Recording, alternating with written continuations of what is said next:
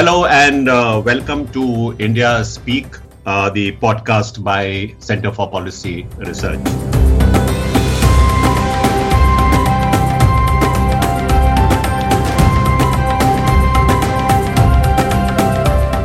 I'm Shyam Saran and I'm Senior Fellow at the Center, and I have served earlier as India's Foreign Secretary. This is the first episode in our series, which features very distinguished experts in international relations, foreign policy, as well as diplomacy. Today we are going to be looking at the subject of multilateralism. And the potential for cooperation amongst states, particularly when confronted with what are becoming very cross-cutting global challenges, like the one which we are living through, the pandemic itself. And I have with me Ambassador Ashok Mukherjee to really have a conversation about this subject. But of course, much of the talking will be done by him, not by me. So welcome, Ashok, to this podcast. We are very honored to have you on our podcast series. Let me just introduce Ambassador Ashok Mukherjee. He's a retired Foreign Service officer like me, but his last assignment was in New York, where he was ambassador and permanent representative of India to the United Nations, a very, very prestigious and important post. And he has also been involved in other key multilateral assignments. For example, he was India's trade negotiator at the World Trade Organization. That's what from 1995 to 1998.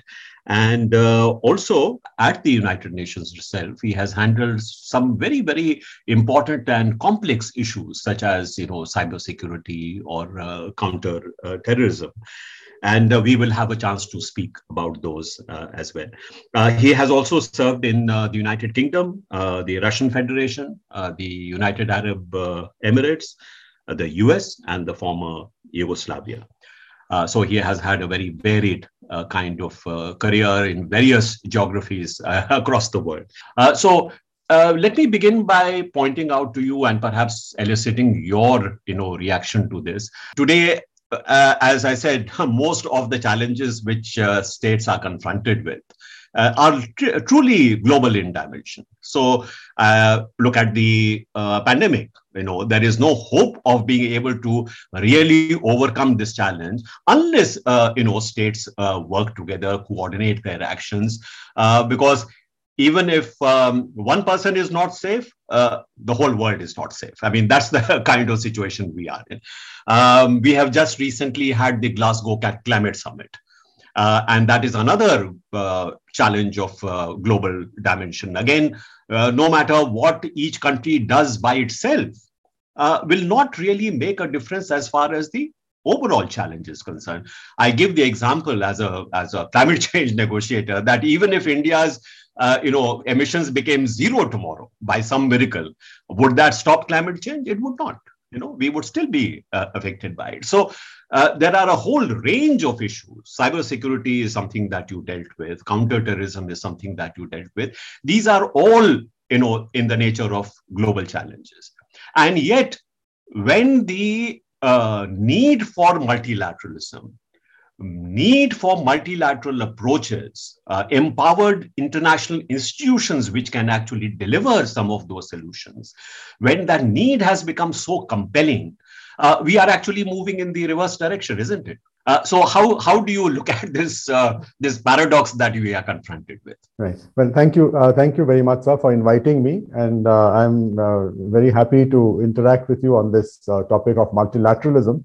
I feel that a lot of times we take multilateralism for granted, that it's there somewhere and it's always benign.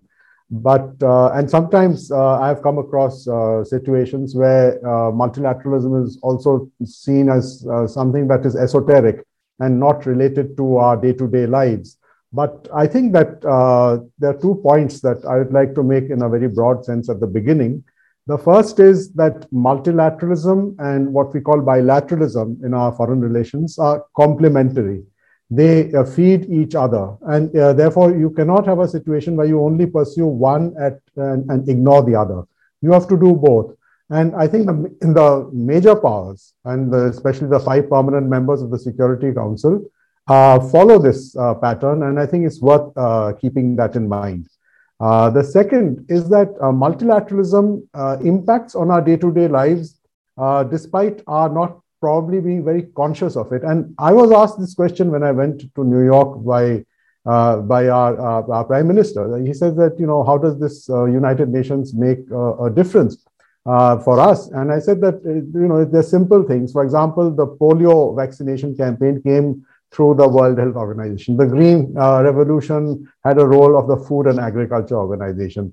Our developmental program, the IIT in Bombay, which was one of our first IITs, had a multilateral support system, and so on. So, and today, and that's the point that I'd really like to make, today that is the central agenda of multilateralism, what we call Agenda 2030.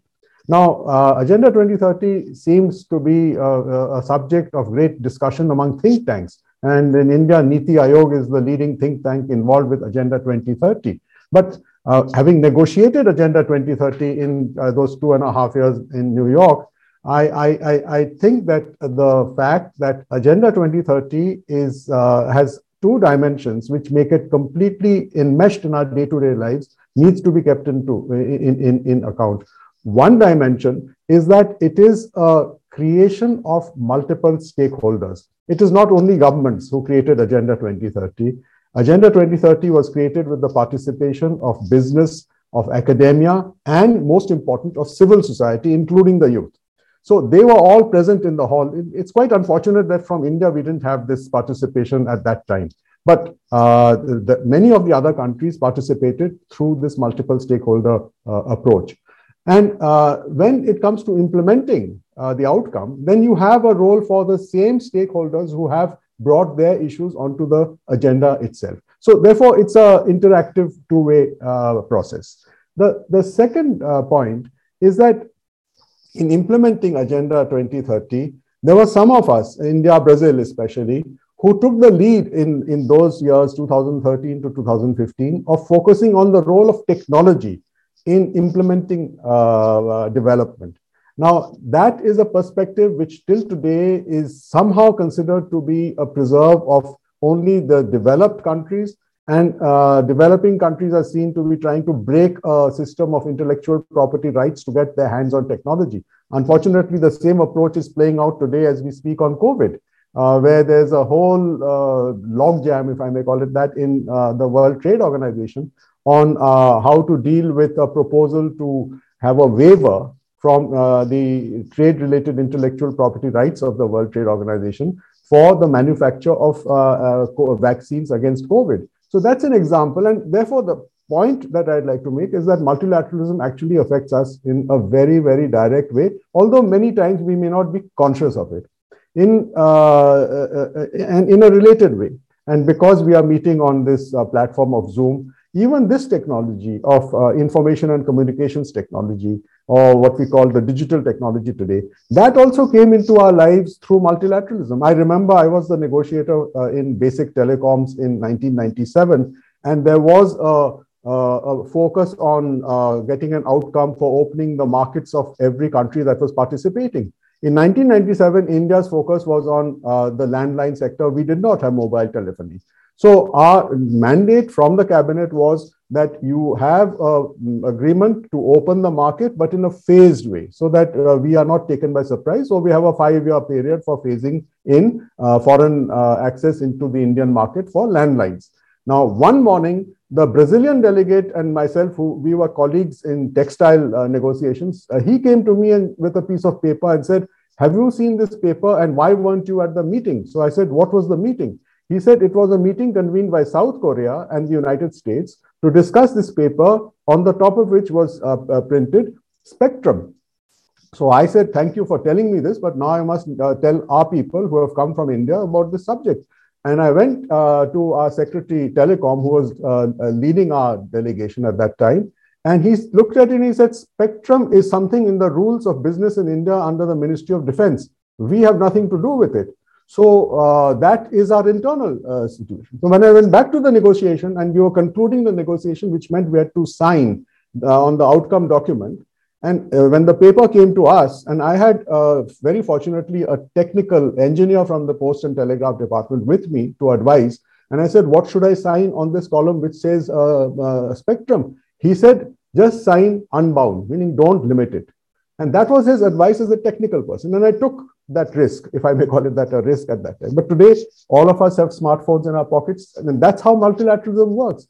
So I agree with you, Ashok. In fact, you are only reinforcing what I started with, that multilateralism is becoming such a compelling thing in our world today. And what example that you gave is really demonstrative of that. What I want you to focus on is that given that compulsion that we have, would you not agree that we are, in a sense, the impression is that we are going in the reverse direction?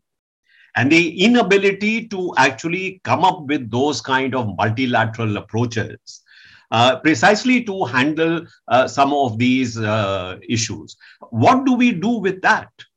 Well, I agree with you, and I think that to address this topic, one needs to take a step back and go into the period between 1943 to 1948, when the current multilateral structures were conceptualized and created.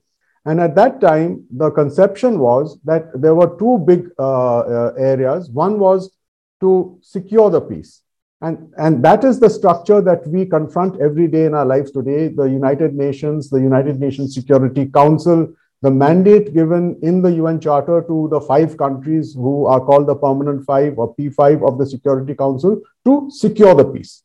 But simultaneously, there was a process to sustain the peace. And I think a lot of us have forgotten about it. But to sustain the peace, the international institutions were conceptualized, and there were 2 sets of institutions. The first set was the institutions created by the Bretton Woods Conference, the International Monetary Fund, the International Bank for Reconstruction and Development, or the World Bank. And they were to coordinate a supportive role for financial and for development policies to sustain the peace. And the third institution, which was conceptualized, but unfortunately never came up until 1995, was the International Trade Organization, because the triggers of the Second World War included protectionism, something that we are seeing again today. So therefore, you have this process. The other part of sustaining the peace was to reach to the family of specialized agencies set up during the League of Nations time, which could play a role as supporting the work of the United Nations in securing the peace. So you have the World Health Organization, the FAO, and so on and so forth. There are 17 such organizations today, and new organizations have been created. But the problem goes into the malfunctioning of the multilateral system. The malfunctioning of the multilateral system from 1946 till 1990 was essentially due to the Cold War. And the Cold War polarized the 5 permanent members.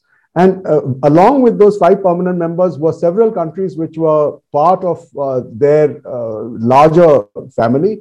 And you had NATO on one side, you had Warsaw Pact on the other side, and you had a group which didn't want to be either in NATO or Warsaw Pact, and that's the non-aligned group as it came to be known in 1961. But in 1948, when the United Nations started implementing its vision and its charter, you already had the beginning of what we see today as the polarization between the major powers.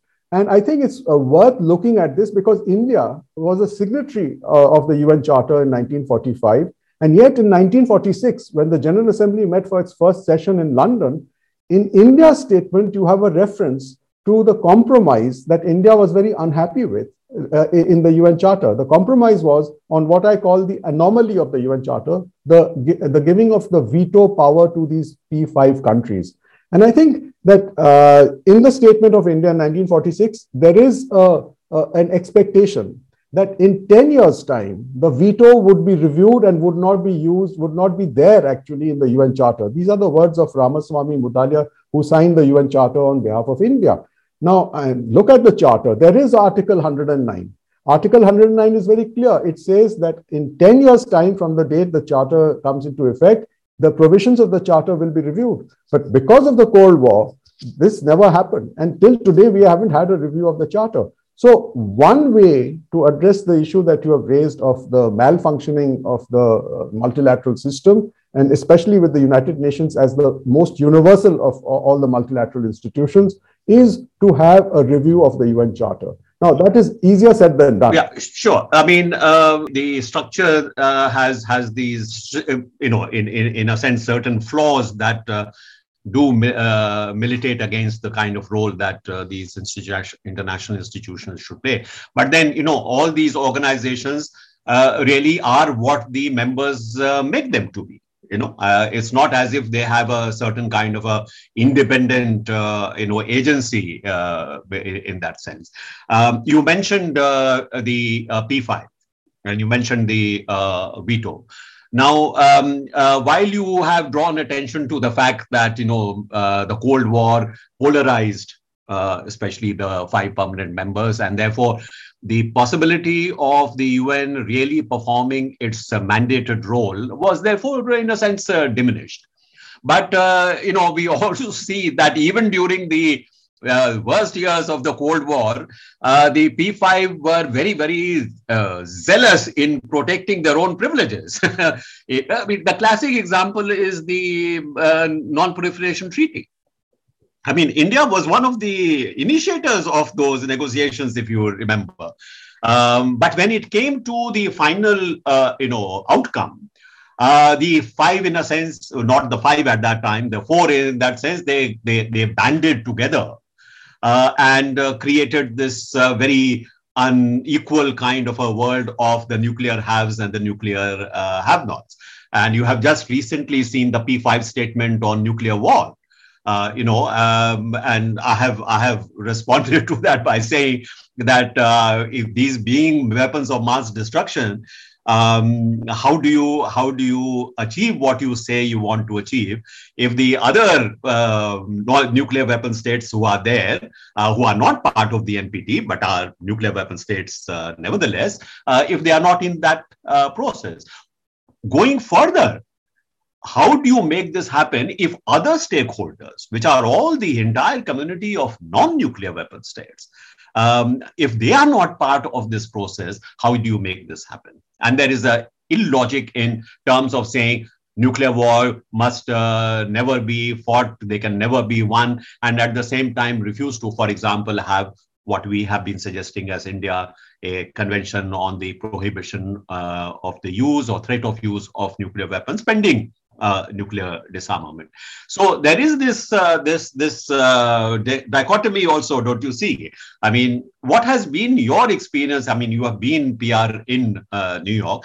What is your impression about the functioning of the P5 at the United Nations? Can you give us some insight into that?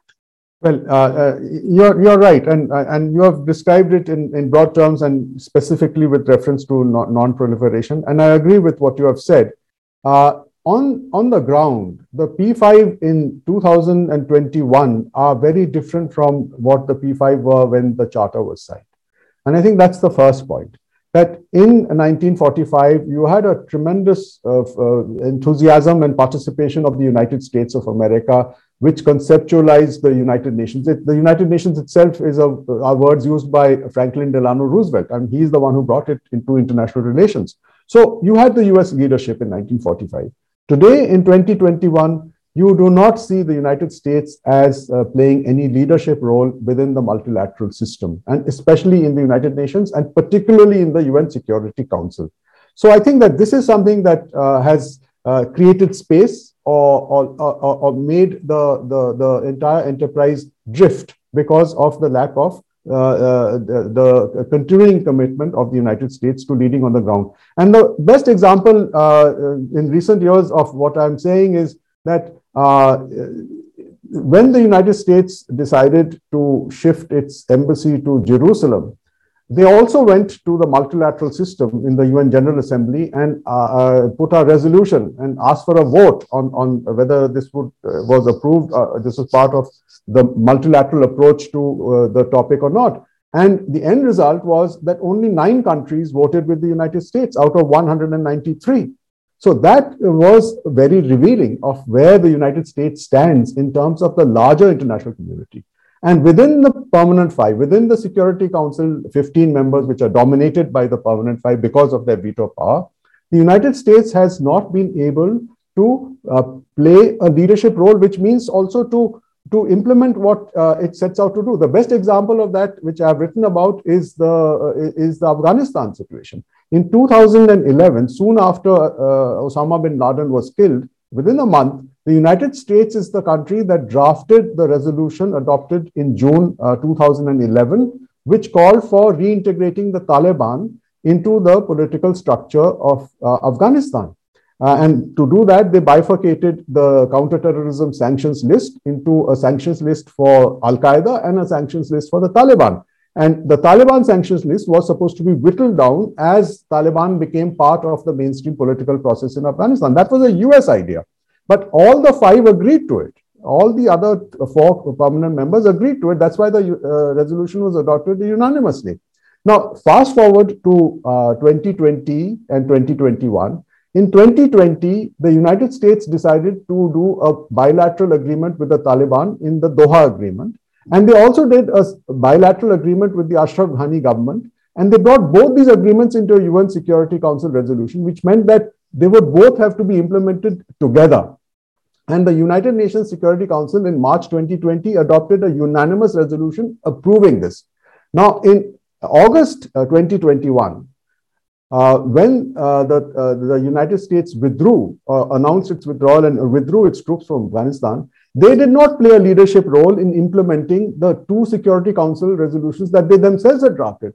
And instead, they allowed a faulty outcome, if I may call it that, a tilted outcome in which you have one party, the Taliban, now controlling Afghanistan. Now, has the United States learned from this experience? And my information from New York is no. Even now, when we are dealing with the restructuring of the United Nations Assistance Mission to Afghanistan, UNAMA, the United States is, as the drafter of the resolution, is playing a role in which it is opposing attempts by countries like France and India to impose conditionalities on the Taliban so that the humanitarian assistance that flows of $4 billion worth is not going to be used by them to consolidate themselves in power. They have a commitment for an inclusive government in the Doha Agreement. They have to implement that thing. So therefore, this is the United States. Now you look at the other big player, which in the Second World War, the Soviet Union. Now, Soviet Union played a status quo role. The Soviet Union is largely responsible for the introduction of the veto because that was the price paid to get the Soviet Union to join the United Nations. Now, in the first 15 years, the Soviet Union used its veto very, very frequently to block new countries from joining the General Assembly of the United Nations because they felt that all these countries would be voting on the side of the United States and of the Cold War divide between the East and West. But in 1960, and that's one of the great achievements of countries like India in the United Nations, the process which we today call decolonization came to a head, and unanimously the 5 permanent members agreed not to use their veto to block new countries. And that led to the changed character of the United Nations on the ground. But in the Security Council, the P5 were, as you said, were bent on keeping their privileges, and their main privilege, the crown jewel that they hold, is the veto. When you call for UN Security Council reform today, you immediately find the P5 are in one group against the rest of the world because they feel that the reform will take away the veto. And actually, the reform has to take away the veto because the rest of the UN Charter doesn't have this provision. No, quite right. I see the point that you are making. I'm only wondering whether, in the experience that you have had, as India's PR at the UN, you have come across this aspect that while there may be political tensions, and there may be confrontation like today, for example, between the US and China. And yet we had the P5 statement on nuclear war, which was obviously negotiated amongst them. And I was also surprised to find that actually this P5 process, as it is called, has been in place in Geneva at the Conference on Disarmament for quite a few years. So that's something which is important. Now, we have not much time left, so I wanted to focus attention on India and multilateralism. And you mentioned the fact that, in the early years, how India, was in a sense a champion of the United Nations. If you look at Mr. Nehru's writings, this was an institution in which there were pretty high hopes which had been, built in. And you also had India, despite the fact that it was a developing country, much weaker in a sense than it is today. If you look at it in pure power terms, economic capabilities or security capabilities, India actually was one of the most active players on the international stage. And particularly at the United Nations. If you take, for example, decolonization, if you take, for example, in mobilizing international public opinion against apartheid in South Africa. Much more important, many people do not even perhaps know this, that India played a critical role in the drafting of the Universal Declaration on Human Rights. At a time where both the United States and the then Soviet Union were actually not very happy with that initiative. Or you take many of the disarmament-related issues. When I was posted in Geneva from 1980 to 1983 to what was then known as the Committee on Disarmament, and I had the privilege of taking part in the special session on disarmament in New York. I stayed in New York something like 3 months, for the preparatory work and the conference itself. And there was such a tremendous amount of, shall I say, energy amongst the developing countries, amongst the non-aligned countries to push ahead with international security and disarmament related issue. And India was right up there in front. In mobilizing that, and quite successfully. We may not have been able to achieve many practical results, but certainly in terms of mobilizing international public opinion for some of these issues, India actually played a huge role. So when I look at that kind of activism, that kind of energy that India brought to multilateral diplomacy during that phase, maybe because I have perhaps rather pink memories about that period, but somehow it appears to me that that seems to have flagged somewhat. Is that your experience, or is it that we are working in a different kind of a way in multilateralism? Well, I think what you've said is right. The three major contributions of India to the human rights structures of multilateralism, as you mentioned, are non-discrimination, the anti-apartheid movement, the empowerment of women, gender equality, Hansa Mehta's role in the Universal Declaration of Human Rights, and the outlawing of mass atrocity crimes. Most people forget that India was the sponsor of the genocide, of the resolution which resulted in the Convention Against Genocide in 1948. And so therefore, these were major initiatives. And then, of course, decolonization. Now, I would say that as the United Nations and multilateralism itself has evolved in these last 75, 76 years, the focus has come to development and to sustainable development. And I think that this is something that India is naturally positioned to play a leadership role, a role not only to implement the goals that are set before us, but also to conceptualize the goals and to suggest ways in which the process works on the ground on the basis of our experience. That is what gives India what I call a constituency in multilateralism and among countries across the world. The relevance of our experience of development for their processes of development. And that is the main concern of most countries in the multilateral system today, is on what affects them. I mean, climate change affects a large number of them. And therefore, they want multilateralism to support them in their efforts to combat climate change. Similarly, growing expectation that there is a huge dimension of the digital world which is coming into being. And here is something that actually countries like India should play a leadership role, but that is not very visible in the multilateral structures. And the downside of India not articulating either the sustainable development issues or the digital issues, the downside of that is that the multilateral system itself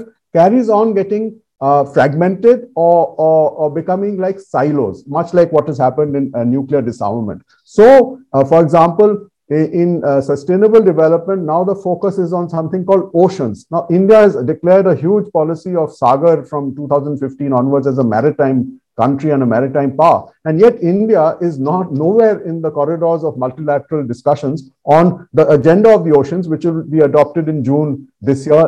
But why is that? That is because there is a gap between the conceptualization and the implementation on the ground. I think we do not have as yet a pool of people who will actually work in the negotiating halls of multilateral institutions to implement what we say are our objectives. And that has happened in the World Health Organization. When we became chair of the executive board, everybody thought that was where India would make a difference and this COVID vaccine issue would be resolved. But 1 year later, when we finished our chairmanship, nothing happened. And that's because there's a lack of trained and focused negotiators on the ground.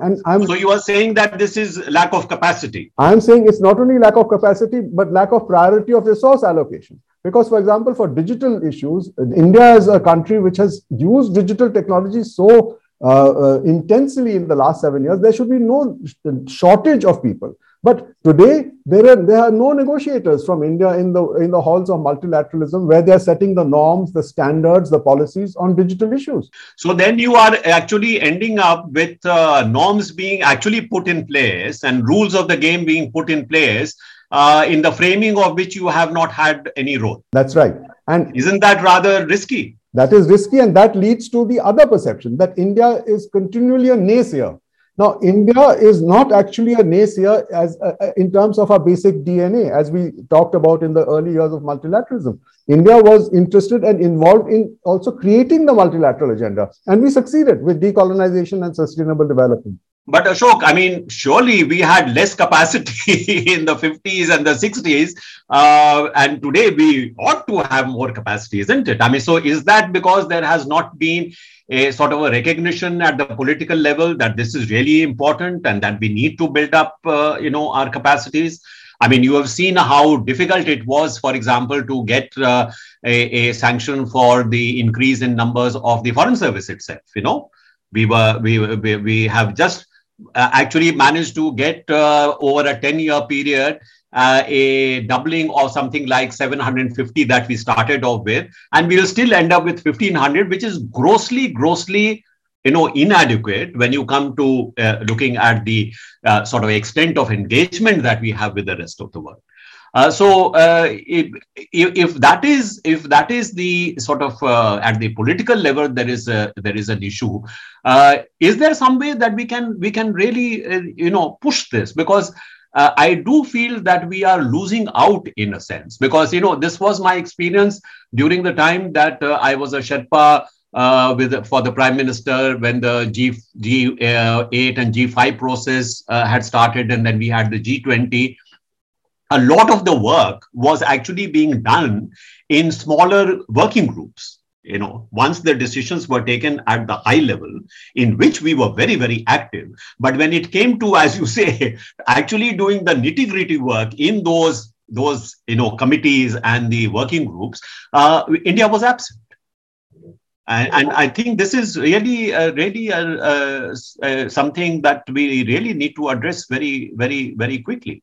Yes, I think that it's very important, and especially because of what I talked about in terms of leadership of multilateral ideas and systems.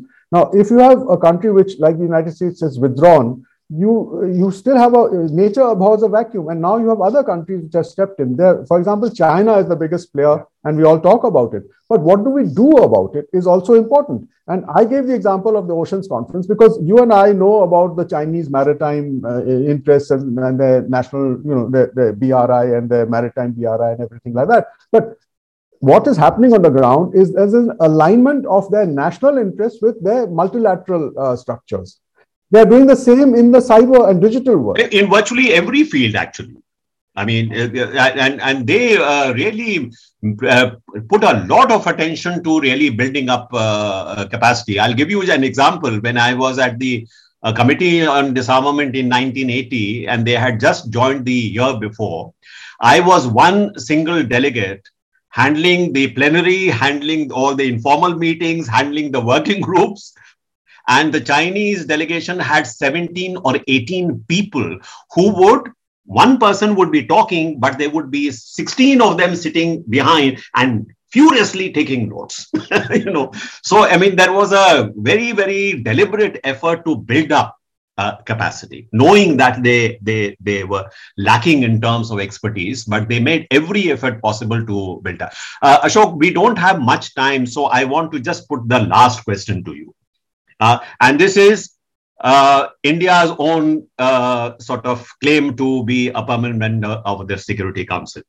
This is every now and then it comes up. There is a view, this is a waste of time. Why are you putting effort in this when we know that nothing is going to come out of it? As someone who has been PR to New York, as someone whom I'm sure has had to deal with this issue off and on, what is your own view? Well, I think it is not a waste of time because of one reason, and that is that it's in the Charter, and the Charter is a legal treaty. In the Charter, the Security Council decisions are binding on all members of the United Nations, Article 25 of the Charter. So if there are decisions of the Security Council which go against India, and there have been several cases which have been written about by me, including by me, then India must be at the table as an equal partner in taking those decisions. Now, our experience in the last 1 year in the Security Council has shown the limitations of being an elected member because we don't have the veto power. So we cannot, even the Afghanistan resolution that we talk about of 31st August last year was drafted by the United States. It was not drafted by India. And therefore, I think that equal membership of the Security Council is important. Now, the reason why it's not a waste of time and resources is because India has aspirations.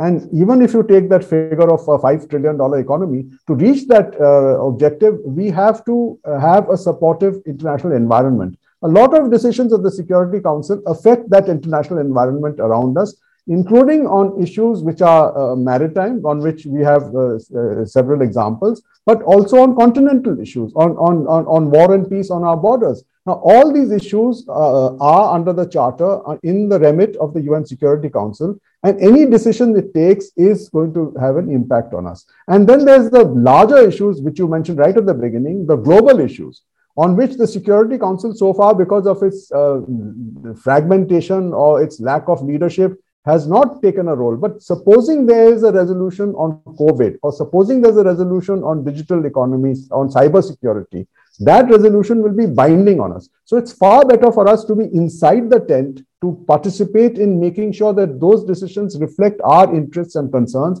rather than having to respond. Yeah, I agree why it is important, but is it likely? I mean, I think the question that people are putting is that why are you putting so much of effort on an issue where you know that there is not likely to be much traction for at least for the foreseeable future? Well, I think I would just give an answer to that by saying that for a long time, when I was there also, they said it would take a third world war to recreate this structure.